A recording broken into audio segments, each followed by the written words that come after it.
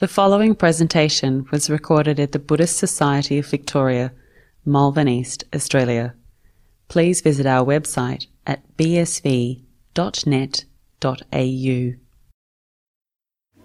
So I'd like to welcome everybody who's come here today. Some of you I haven't seen for a very long time, so nice to see you here. And thank you for inviting me from BSV. Now today I want to talk about something I've talked about on different levels for many times, but today I want to talk about it from a specific perspective.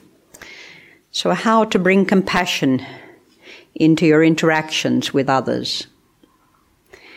And there was a very wonderful model that has been created with the Apaya community in America, with Joan Halifax, and they call it GRACE. And I will go into talking about what GRACE is, but I'll just, that's the acronym of GRACE. I will just share a little bit of what compassion is for both Theravada and Mahayana, and what it is about it that we can actually utilize. And I'm giving this talk because I came across a situation recently, which I'll touch on, that left both myself and another person a little vulnerable. The person with a lot of needs and great expectations, I don't think was fulfilled in this coming together, and nor was I. And so this has inspired this talk, and I will talk to that as we go along. So the GRACE model will help you to actualize compassion in your own life, and that the impact of this will ripple out to the benefits of people in your family and other friends and in your work colleagues, and to countless others, really. From a Buddhist perspective, compassion is the result of knowing one's part of the greater whole. That means that once we have that capacity to recognize ourselves in others and in the world, then we can also respond to the suffering and pain that arises in and around us, and this is very poignant at this time. And it is independent, we are independent and connected to the whole. It is the result of practicing meditation that we come to fully realize this. Indeed, Buddhist compassion should be without heat and passion. It's not about, often they say that the Buddhist compassion is a little cold, because it's not about just one aspect of compassion, which is love or loving kindness. It's about the capacity to heal both yourself and other in an interaction. It is objective, it is constant, and it is universal. In Mahayana, compassion, which is also called karuna, is about connecting to the suffering of all sentient beings with wisdom. It is necessarily a necessary requirement for the progress along the Bodhisattva path, and I think it's a necessary requirement along with wisdom in the path for Nibbana. Without compassion, one cannot gain the deep understanding of that peace within. A very great scholar and practitioner of the 7th century, from the 600 to 650, was Chandirikirti, and he wrote, "The mind of compassion, non-duality and enlightenment are the causes for becoming a bodhisattva. Kindness is considered to be the seed of an abundant harvest, which is Buddhahood. Like water that causes it to flow over a long time and ripple in the state of joy. For this reason, I will praise compassionate from the outset. He puts compassion as the foundation to all our practice and our path to awakening. In Theravada Buddhism, also this word karuna is talking to the four great abodes called the Brahma Viharas. Compassion is one aspect. Loving kindness, metta, sympathetic joy, is mudita, and equanimity, upekkha, make up what is the broader idea of compassion, the depth of compassion, and the activity of compassion.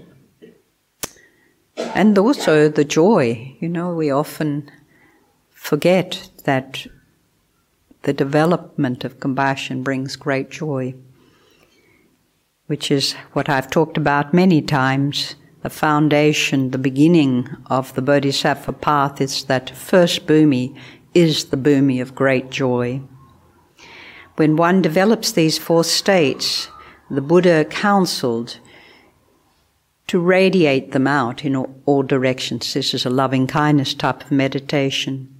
He keeps pervading the first in the first direction and the second and third and fourth with an awareness imbued with compassion.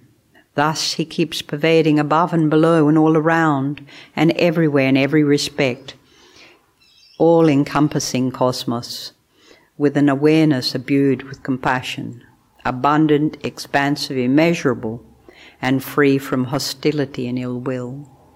So it is not just the loving kindness meditation, it is those four aspects of the great abiding, the Brahma Viharas,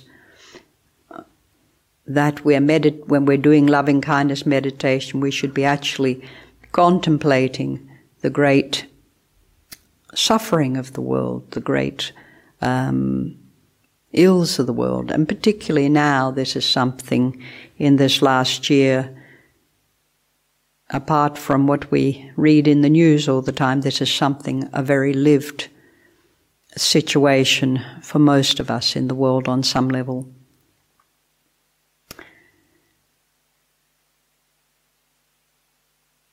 But today I want to talk more about models to develop, ways to develop this compassion in our work, and how to overcome being judgmental, discriminative, reactive,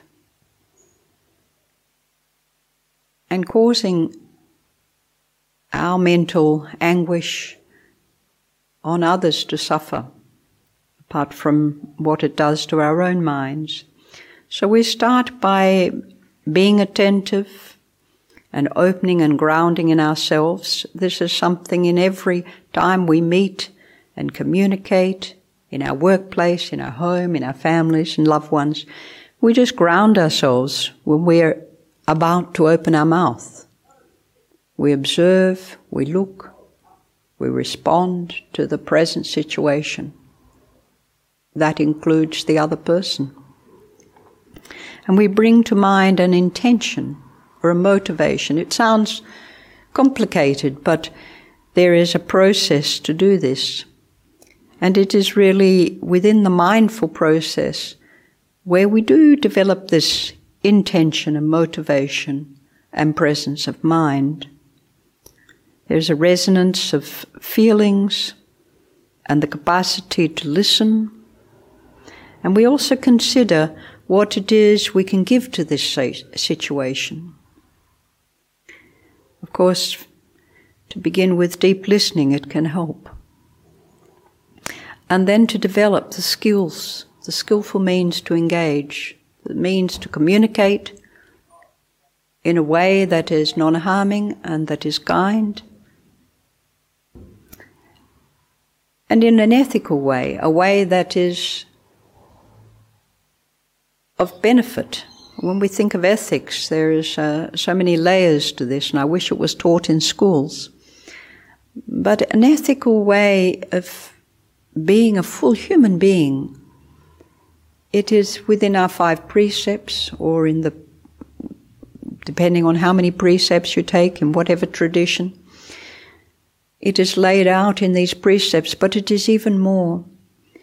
It is how to take care of, be attentive to work with, in a way that alleviates and brings joy and peace to the situation.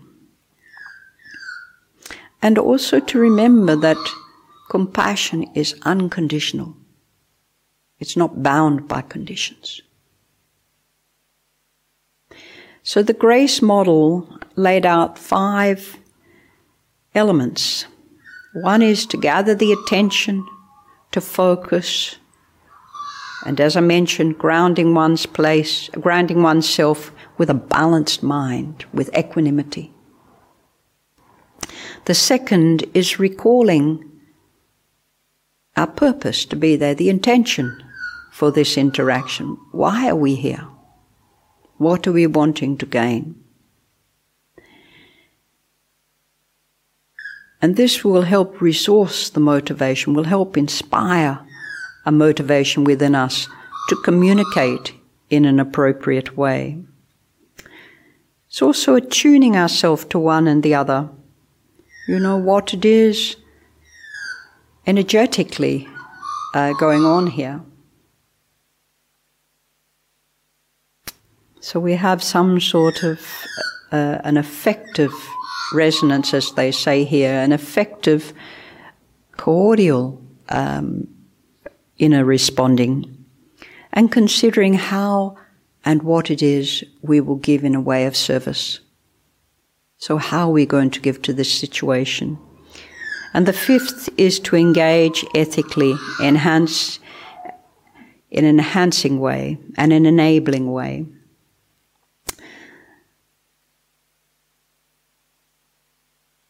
So one of the very founding aspects to this that I found incredibly beneficial was to know how much I really do listen, to understand, am I really listening or am I really wanting to project my thoughts, my wisdom, my experience? A lot of the time, it is not necessarily useful to the other person. Our expertise and our knowledge and what it is that we have brought with us sometimes is overwhelming, and is, I find often with Buddhist teachers, including myself, we often give too much, and it is not so beneficial. And I've been actually considering this lately. Anyway, I want to do a little exercise, just a short meditation. And and this is, given out quite a lot in this practice, especially to people who are in chaplaincy or working in healthcare and human rights and teachers and so forth and doctors. When they're working with this model, they have found this little exercise to be very useful. So I thought, let's have a go. Now I want you just to relax into a meditation and take a breath, just putting your feet in a way that you're aware where your body is sitting. Many of you are already meditating, so just to take a deep breath and just let it go. And I'll ask you these questions as we go along. The first one is, recall an encounter as vividly as you can with someone. It may not have been an easy encounter, or one that you found difficult to engage in. And ask yourself, what was this other person hoping for?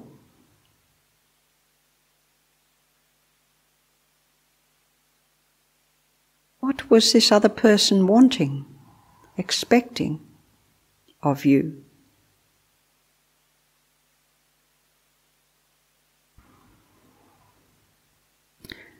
And I want you to just respond, I don't know. I don't know.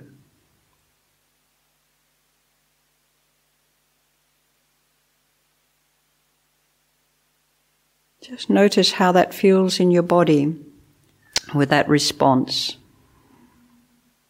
You're in this engagement, in a conversation or a situation,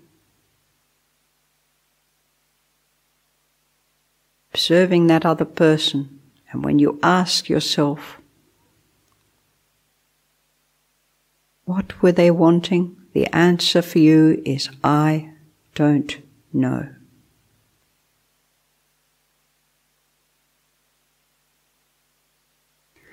The second question, did this person trust you or believe in you? Do they trust you and believe in you?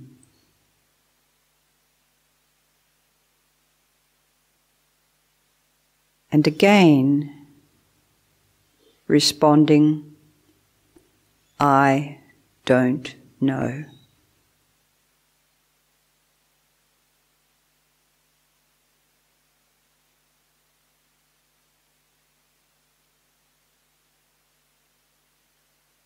Take a couple of breaths, just breathing in. As we're breathing out, just sinking more deeply into your body. Into that I don't know mind.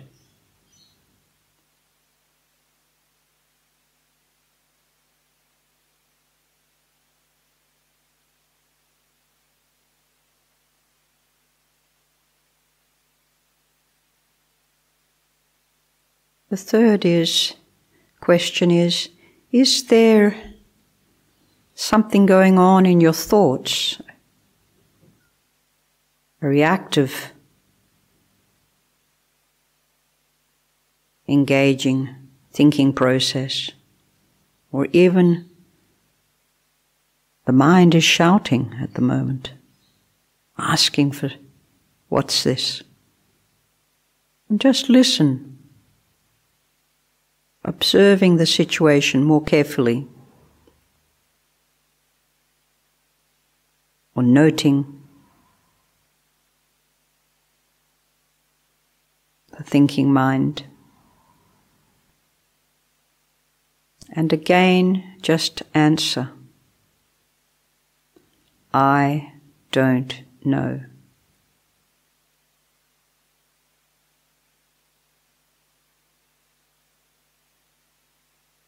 Noting what's happening in your body.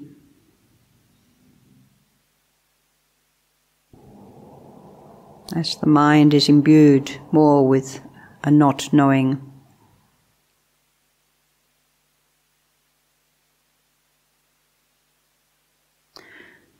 The fourth question is, what were you hoping for? What outcome did you want of this situation?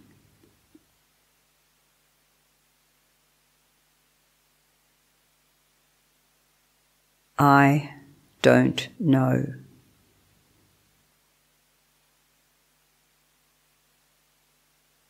Noticing any internal responses to that, thoughts and feelings or discomfort. Nothing to change, just observing.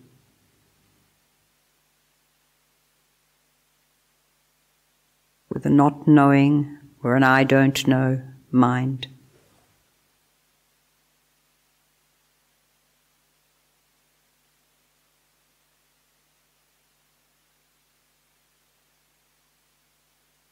Again, bringing your attention to your breath and breathing in. And as we breathe out, we just enter the body more deeply, more fully.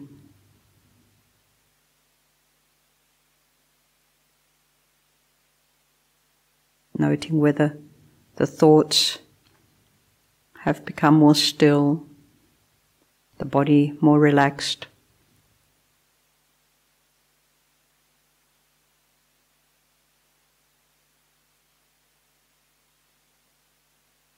and ask this question: to what extent did you trust this person? Did you feel you're engaged with this person in this situation? Did you feel you're communicating in some way?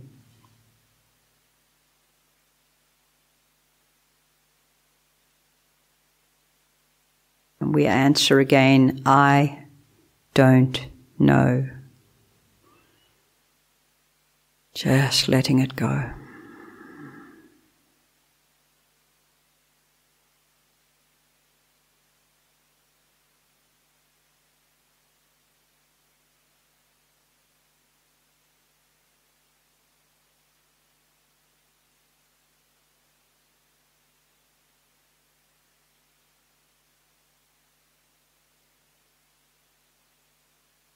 And the last question: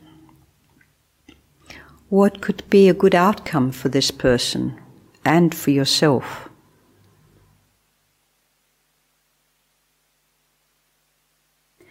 And the answer, again,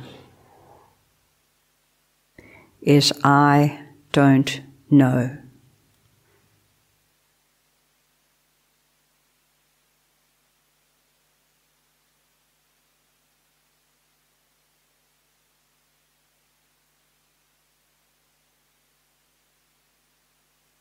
I want you to just simply reflect a little on what has happened in this space for you.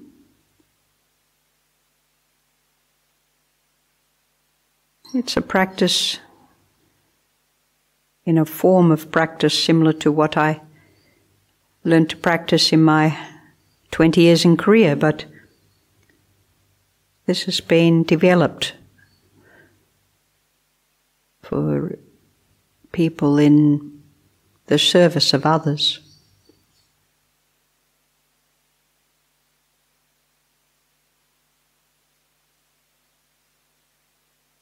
We often are left with he or she said this or that, and I said this. We carry that with us, but here we're just allowing whatever happened to just happen. Just be there. Sometimes it can be quite liberating to not have so much resistance. Allow the heart to open a little.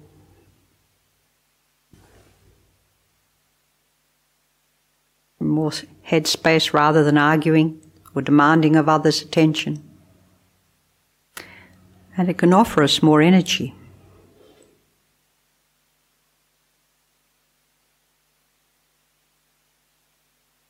Does anyone want to speak to that? Anyone have a particular something arise for them in this situation? I think you're still meditating, so. But it can also cause us to be quite humble, or humbled by it, and by another. We often wound ourselves in these interactions. And I just want to speak a little to this Vietnamese story, because it was a little unusual that such a situation happened. Not completely unusual, but more unusual. That somebody comes and wants some help, but actually they came with a very set conviction of what they wanted. In this case, to run away from home and come and stay for a while. When home, there was a lot of responsibility. Home was where somebody was this person was the caregiver to two people, overwhelmed, completely stressed and beside her capacity. However, she could speak very little English and came with a friend who translated And I listened very carefully, trying to hear what it was she was wanting and asking questions, the questions I thought appropriate to the situation.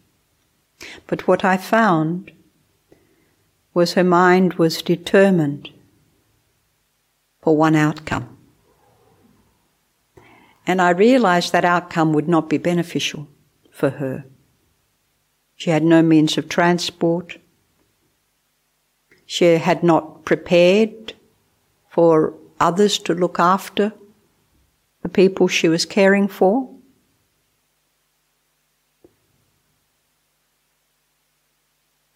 And so I had to be a little stronger than I normally would be in such a situation. Normally I would say, well, come for 1 or 2 nights, see how you are. You know, I can drive you home when you want.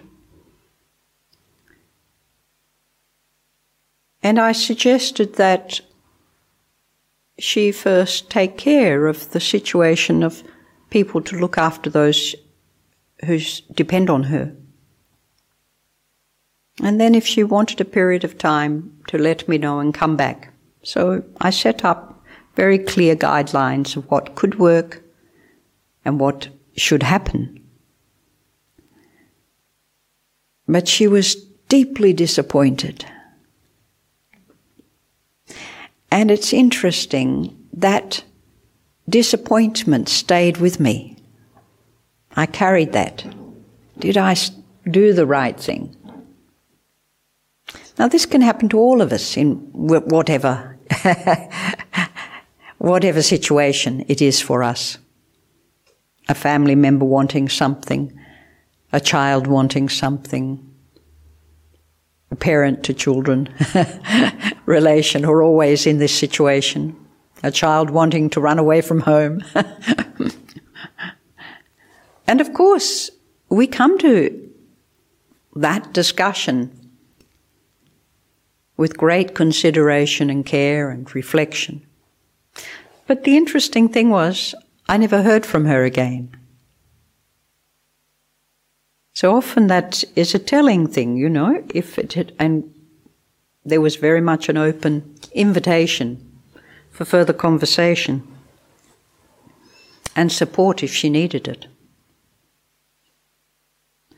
However, I think I felt a little vulnerable.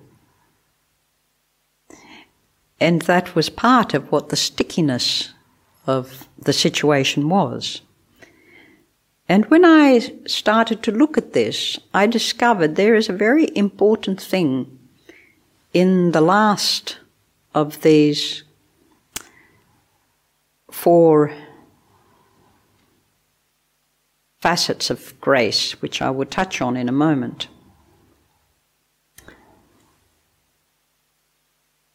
So the first one of grace is gathering your attention. It is, you know, the capacity to be here, be present, as we all know, and just breathing in a way that makes us feel grounded and empowered in the moment, and focusing an attention. The attention is such an important thing. In meditation, we talk about attention, attention, attention. Presence of mind in this moment on the subject we're observing. But here you can just, in a moment before you start to engage in a business relationship or in a situation that another is suffering or you're suffering, just to feel into the body, feeling the hands, the feet, the bottom on the chair, finding those spaces that just ground you a little. And the second kind of attention is that sort of receptive and openness, like just opening a space, you know, or expanding the mind to take in much more than just that person.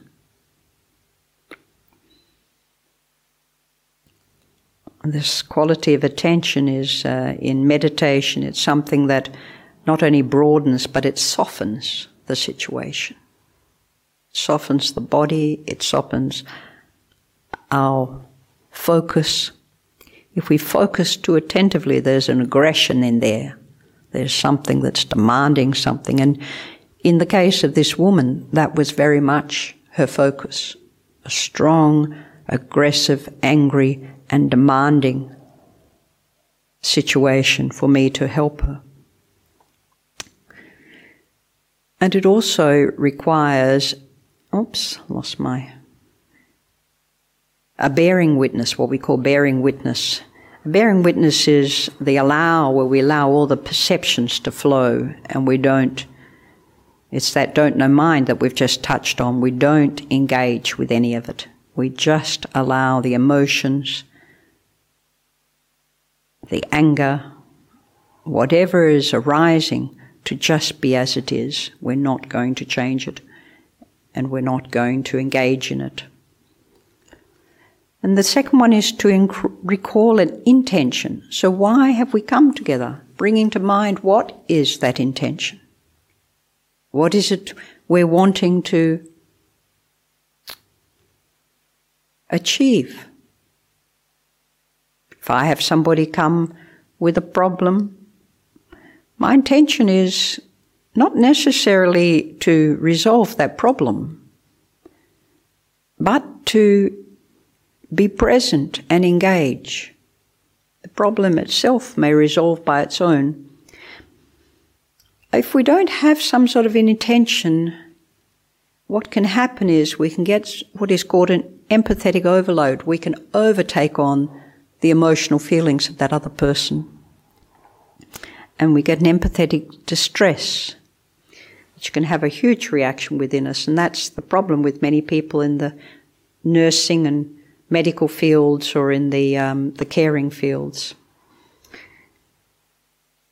And often suffering has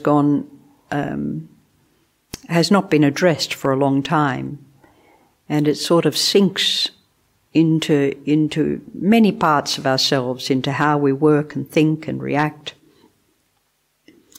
And the third is, and of course, we want to bring the depth of our loving kindness, the depth of our compassion to every situation, so we can deal with that negativity. But we have to have that present for us. And to attune, which is to checking in with, what it is I can do, how I feel, in an observing and non-judgmental way. I don't, most of us don't mind interacting with people, providing we feel we have the capacity to do so.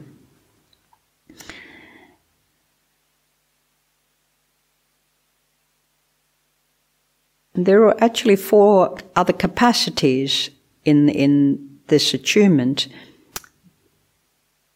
One is to attend to the experience of the other.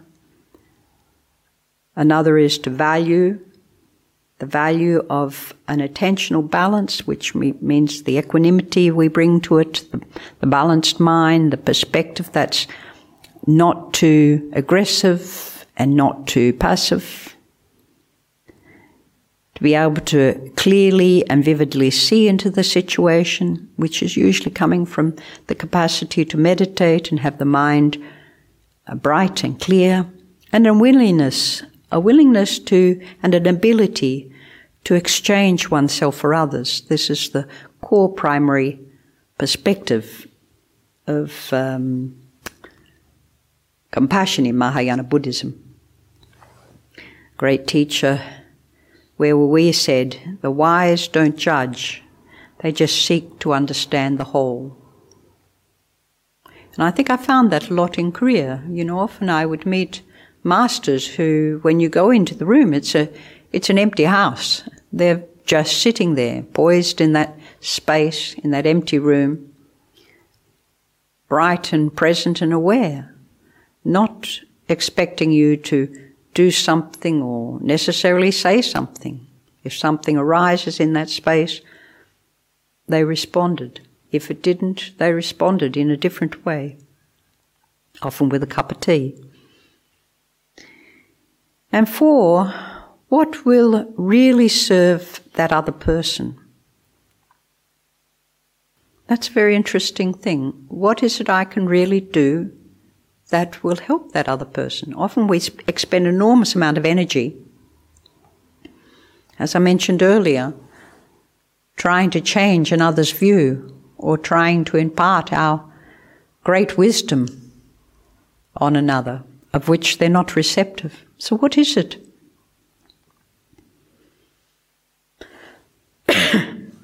It requires a lot of space, observing, noticing, and just being with the situation. We don't always have joy and clarity in our relationships, in our communication, but at least we can listen, and listen deeply, which is very, very important. When you help, you can see a situation is lightening up when you actually are helping. But trying to fix something is not the correct way. It is a weaker means of communication. When we try to fix something, try to make it right, of course we're always disappointed. It's like when you see something broken, we want to fix it. So it is always better to enter into the whole, allowing that which is not perfect, that which is suffering and broken, to be there just as it is.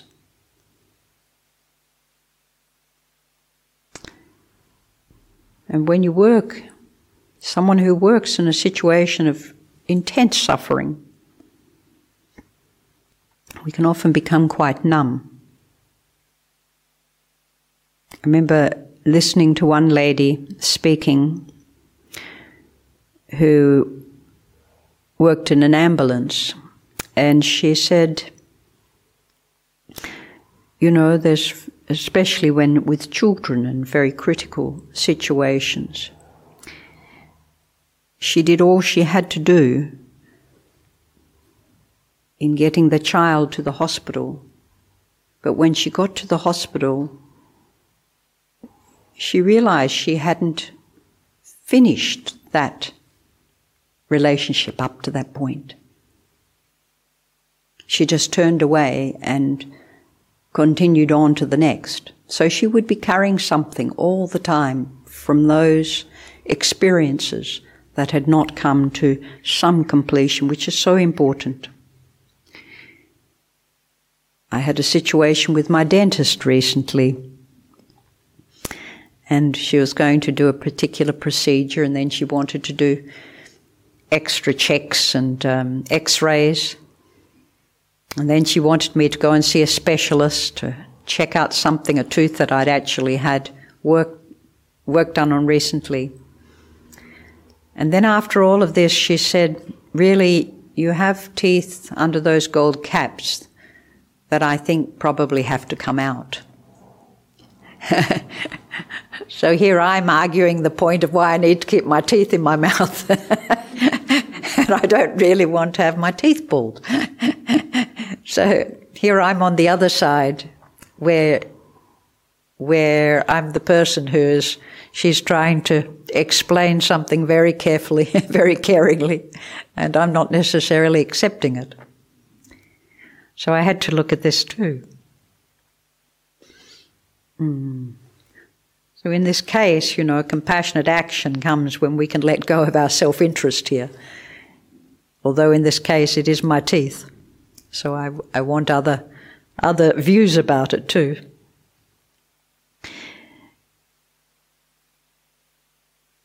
But what we draw from in this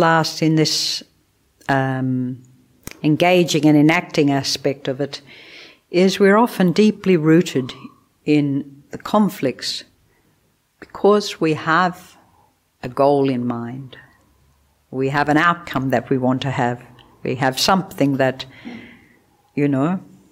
is bearing a reality upon us, but we're really wanting to enter into that crack to enter into that situation where there is a little bit of capacity for real communication to happen.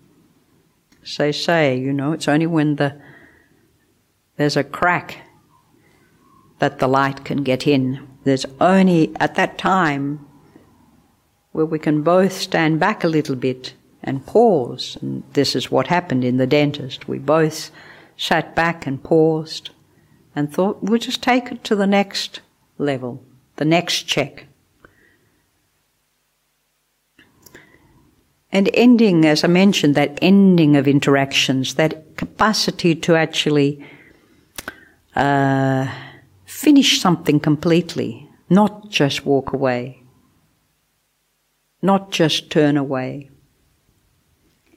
So the advice to that lady ambulance nurse was to take a moment to wish that child well, or to touch that child in a way that you're offering a parting wish for the wellness and great benefit, the outcome of that child. Or in any situation, even if we have a conflict, not to turn away, but to pause, to take a breath, to recognize there may be a difference, and that's okay. In Huang Po's words, when thoughts arise, then all things arise, and when thoughts vanish, all things also vanish.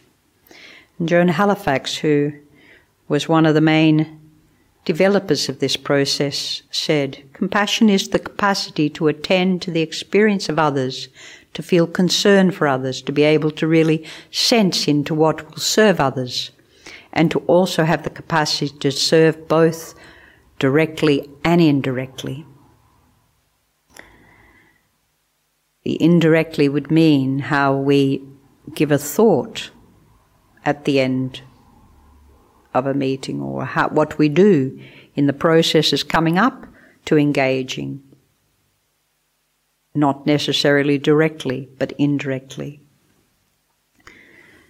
So developing this capacity makes it possible for us to help.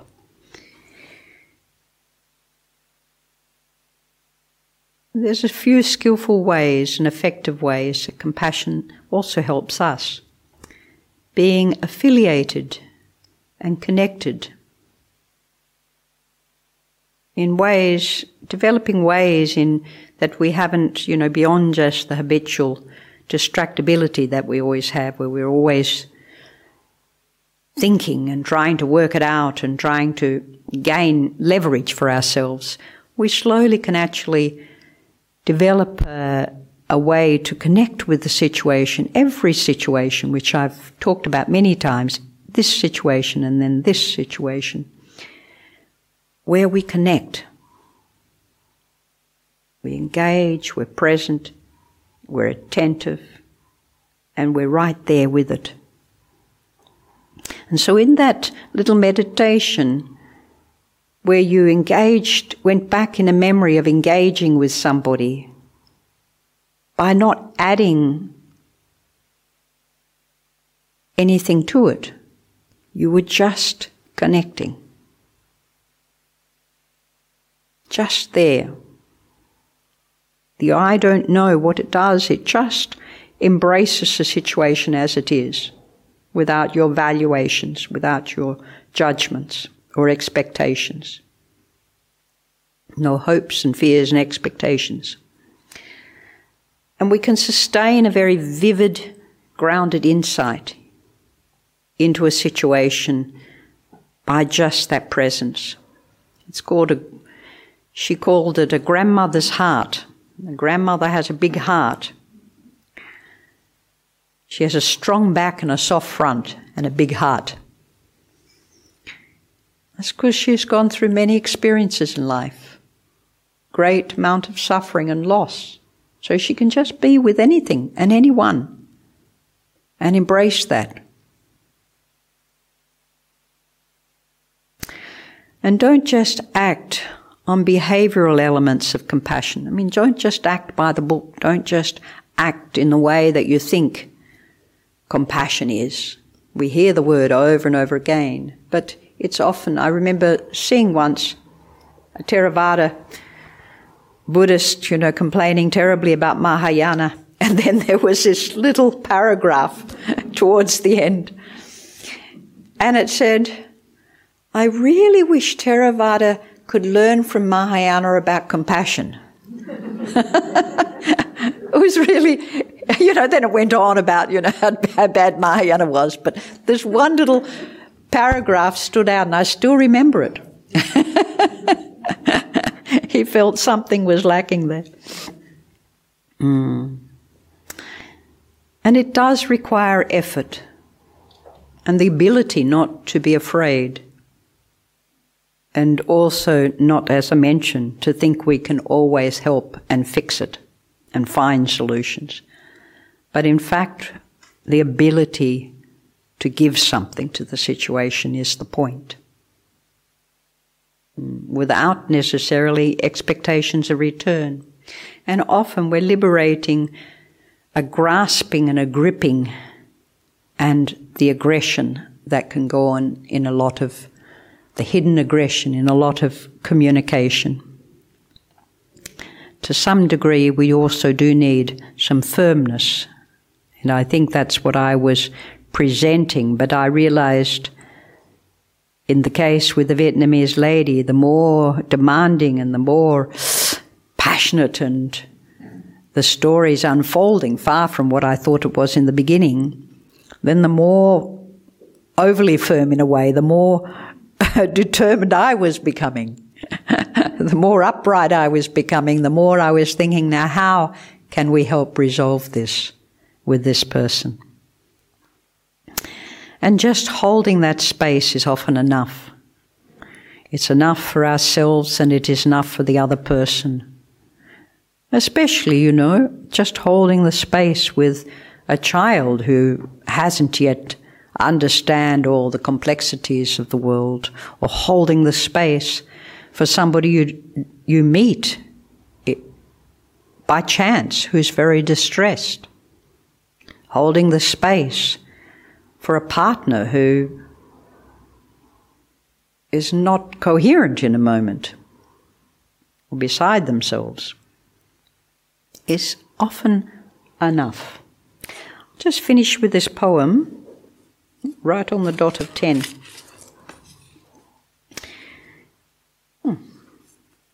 Where is it?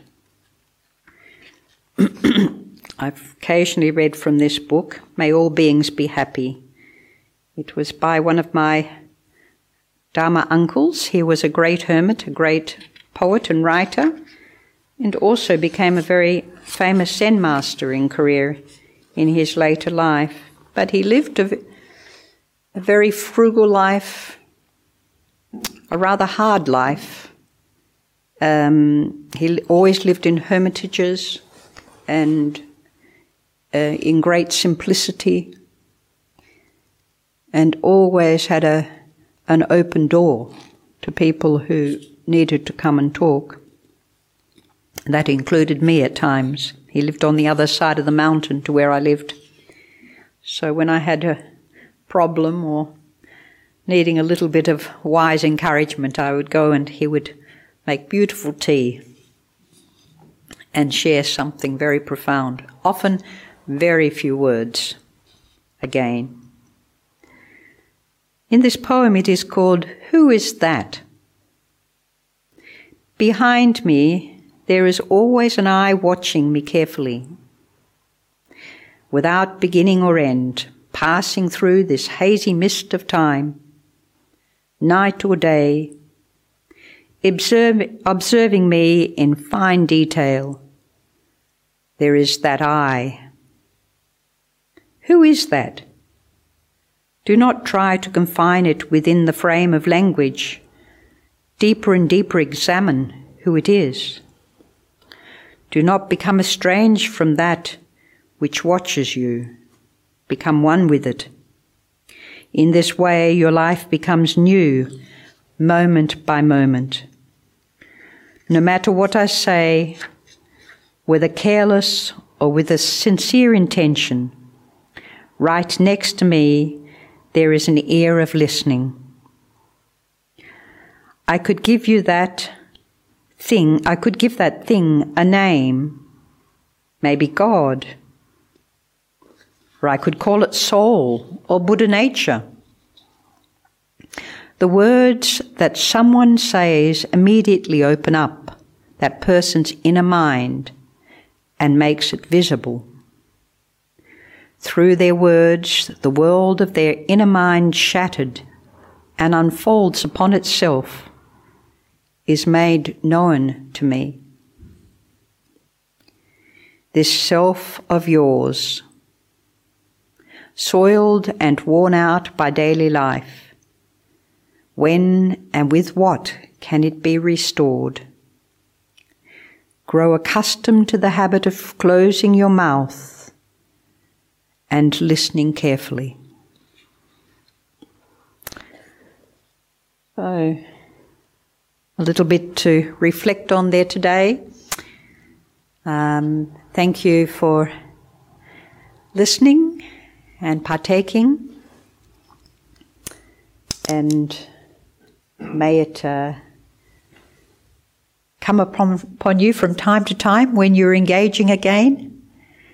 And thank you for your support. Every month I come, everyone gives a little, so I get through the next month, pay some unexpected bills.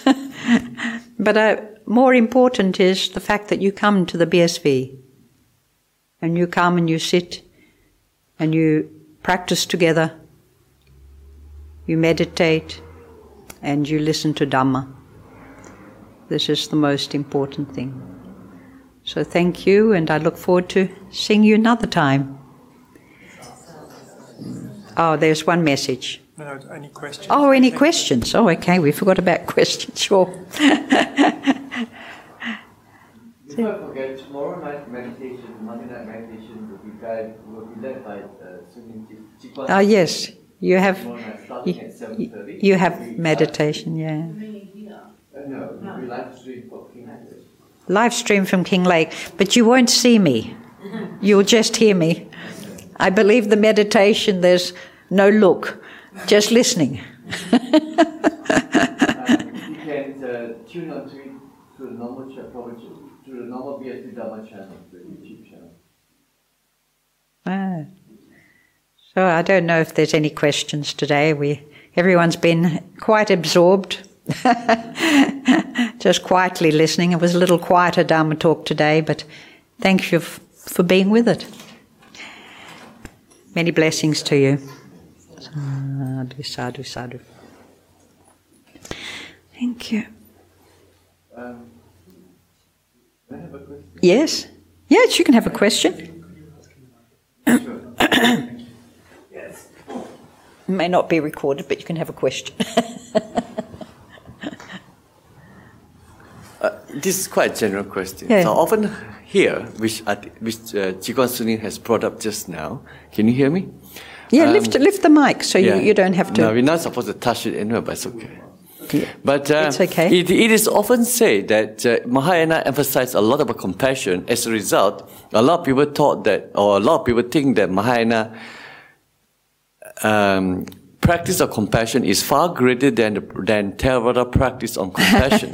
So what is Kwang Sunim thought on this sentence, and which was also mentioned in one of your talks just now? Well, I think you know my thoughts. I wouldn't be sitting here if I thought Mahayana was the only. No, this is really. They're very skillful means for people to develop compassion, whether it be through Mahayana or Theravada. But that was just a comment, and that person obviously clearly had many, thoughts about Mahayana Buddhism. But often when people have a lot of strong disagreements in one way or another, it is usually because they haven't had the opportunity to experience the other traditions or understand the other tradition properly. Compassion comes out of your own development of meditation and wisdom, and your capacity to not only empathize or have empathy with another, but the capacity to have those other aspects, the loving kindness, the selfless joy, and so forth. It's actually doesn't have that much to do with the tradition, other than perhaps in Mahayana they do a lot of practices, specific practices to develop ways and means to embody the compassion from the Bodhisattva perspective. It is one of the things, rather than that intensive undertaking for the Nibbanic path, the cessation of the kilesa and the eradication of faults or defaults in Theravada meditation practice. It has this sort of broader view of taking in the point of the suffering of many beings, as self as other, in the sense of the bigger self as other. So in Mahayana they do emphasize that as part of the Bodhisattva practice. But when you actually see any great Theravada teacher, that's what they are and that's what they're doing. There's not... They're already a developed, what we'd say developed bodhisattva, they're developed teacher, they're developed in their compassion, they're developed in their capacity to listen and be with and, help others overcome their delusion. So I don't see it in quite that linear way, but I do see the two paths do have certain focuses. They have certain goals. But most of us, let's take where we are, right, sitting here in our lives, most of us are a little bit Mahayana and a little bit Theravada. Most of us are not yet an Arahant. Put up your hand if you want. I certainly want to meet you. And most of us are not, highly, deeply skilled bodhisattvas. But many of you sitting in front of me work in professions of great care and great support and love of other. So I don't see it one against the other or one counteracting the other. I think the more that we can understand of the different traditions, then the more whole we become, the less we're going to say, less we're going to compartmentalize the body of Dhamma, you might say, which is, we're the body of Dhamma. So, no, the mind is such that it develops compassion. It's a natural response when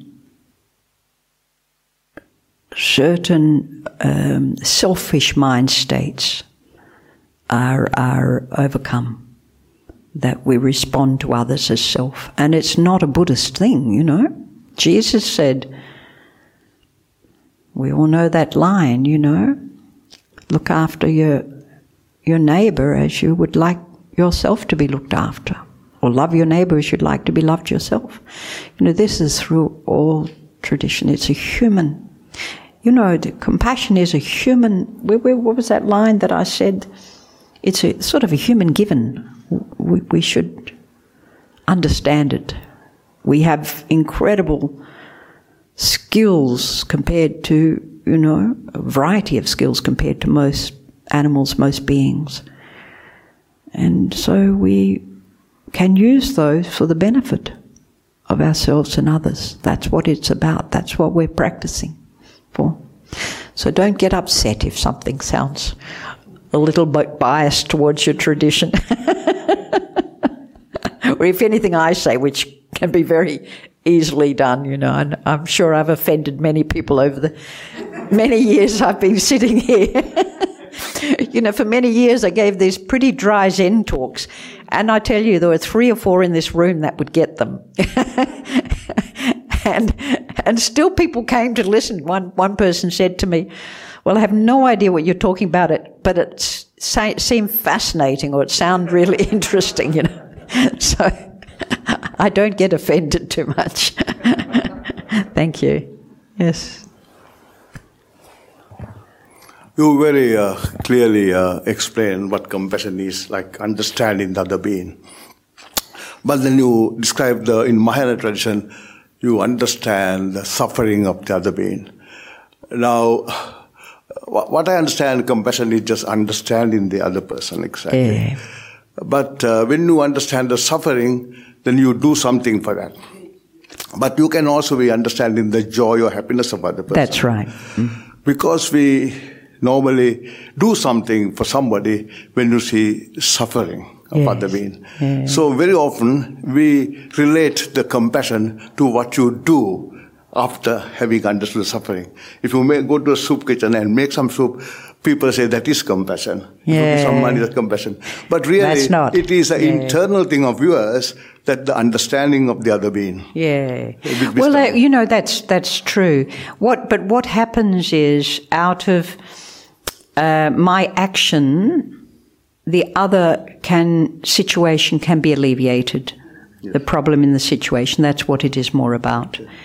You know, the empathetic aspect of compassion from a Mahayana point of view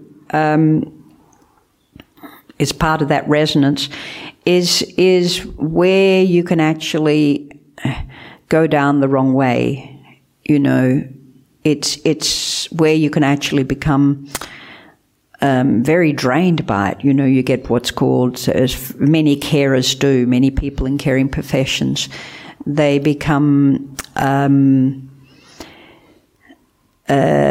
overloaded with this weight of an empathetic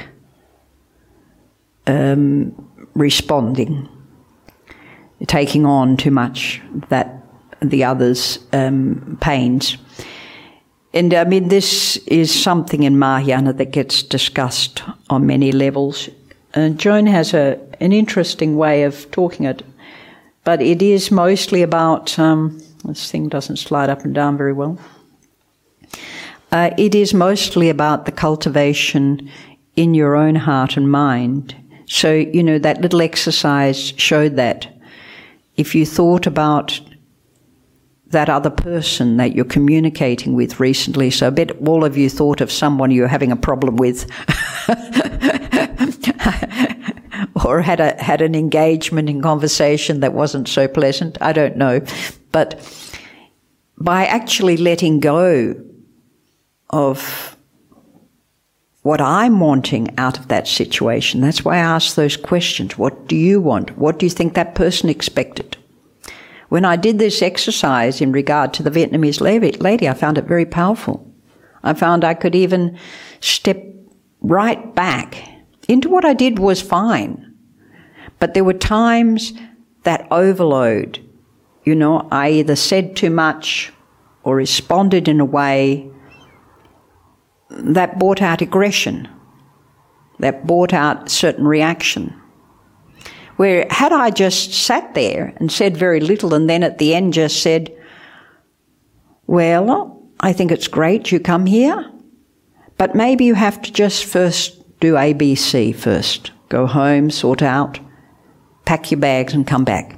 Now, had I just sat there, listened to it all, taken it all, I think the outcome would have been much better.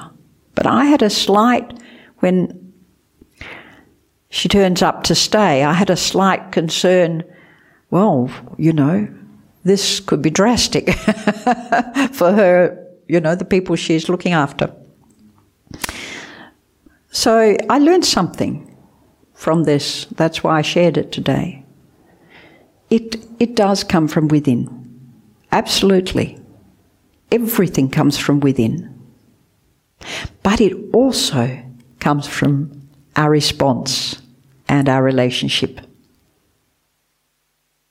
It's never one-sided. And it's much more subtle than that, as you learn in meditation. You know, we sat in Korea, the person who sat next to me was less than a foot away. The cushions almost met. And we sat there 3 months, 12 to 16 hours a day meditating, eating, sleeping in this place. So you get to know everything going on in that hall, with 30, 40, 50 in a hall at one time for 3 months. So there are those subtler things. Yes, I'm responsible for my actions and my thoughts.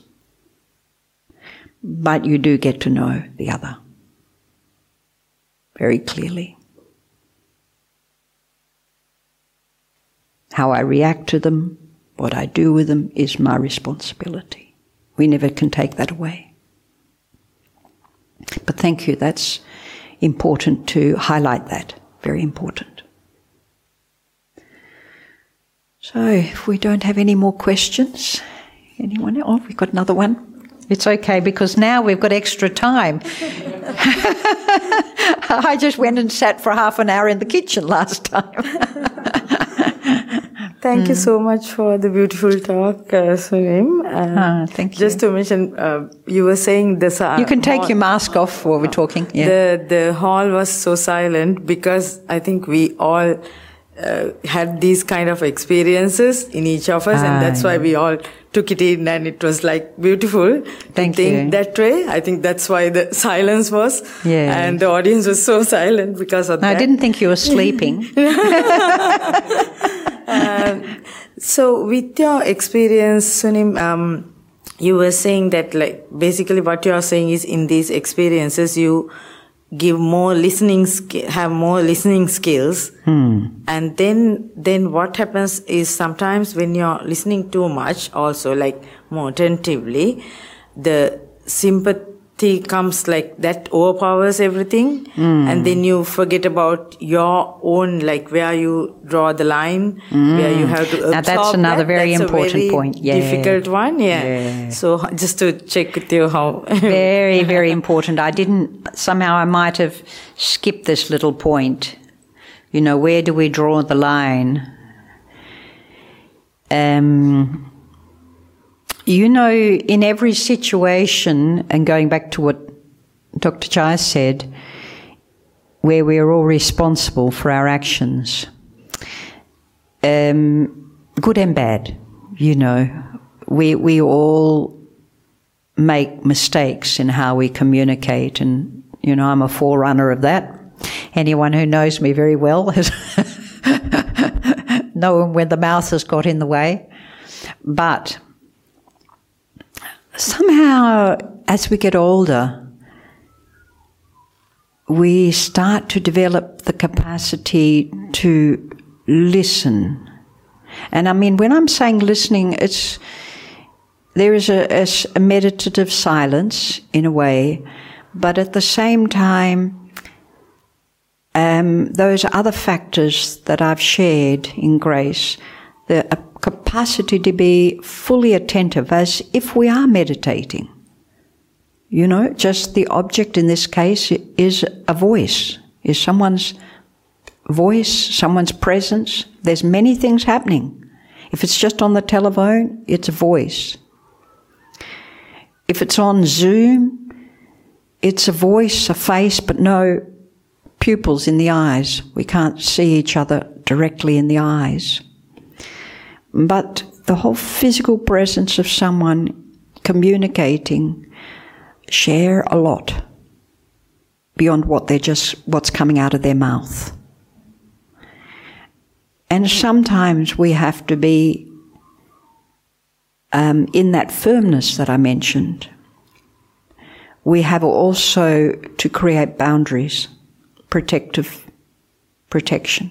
We have to know when to step back, when to pause a conversation, you know. So that's a skillful capacity to be able to interact where it is important.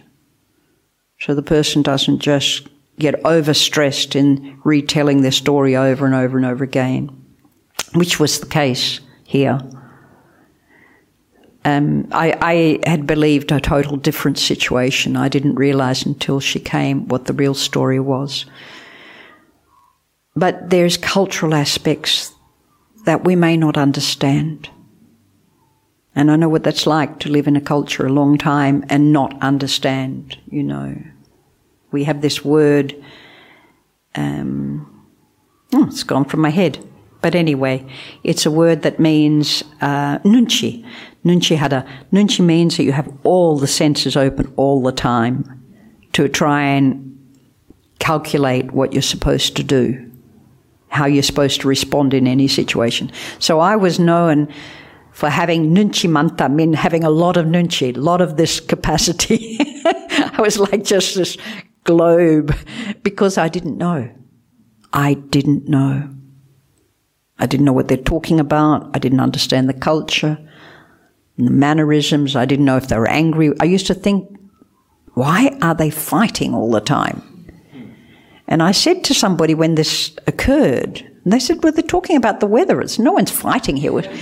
It was a passionate engagement about the weather. Now, can you believe it? I said, all this time I thought, you know, this language is about people being aggressive. I mean, in a way, there is a little bit of that too in that culture. But there is a level, you know, that's different to our level. And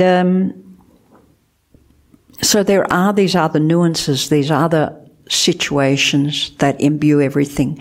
And there is a time to step back, even to walk away. But you end it in a way, in some way that you're not going to carry that with you for the rest of the day or into the next situation, because you can carry your angst, your frustration, your anger, your fear right into that next person that you communicate with. So it is so important that somehow we find a way to also end it here. So even if you're going to turn away and say, you say, well, we can, let's re-engage with this at another time. You know, I have something I have to do now. Well, let's talk about it at another time. Let's continue the conversation. Or you can also say, well, I think so-and-so may be much more appropriate to help you here. You know, I had an alcoholic calling me at 2 o'clock in the morning one night, you know, and I had to guide him to his refrigerator to see if there was any food in there.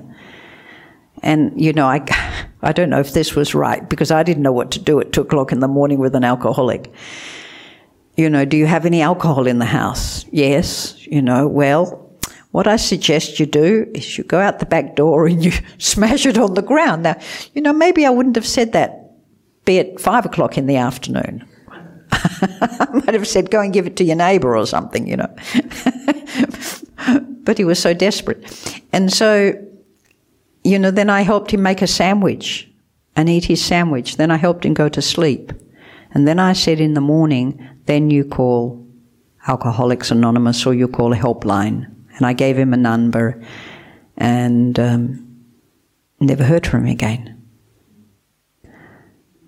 But in that time, he told me many things about what he does. You know, can you turn your car on? No. Good. You know, where do you get the alcohol on down the road? You know, do they not stop you? So we could have a discussion. So, you know, that's not affecting me. I'll listen to someone at 2 o'clock in the morning, but I wasn't that skilled about what to do. I'm a little bit more skilled now.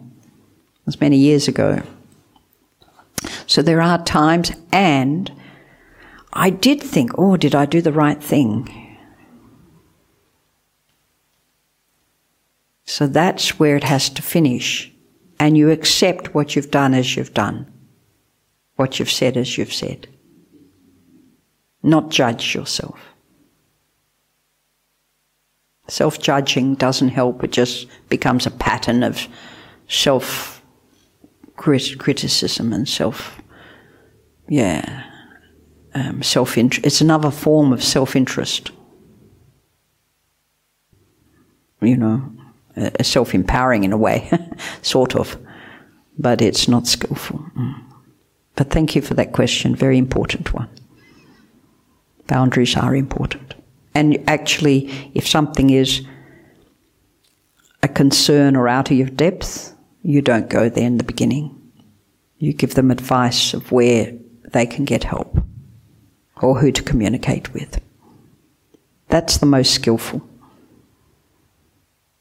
Something you feel not sure about, you don't go there. Thank you. So, enjoy the rest of your day. If you have time, please come and share a meal. Thank you.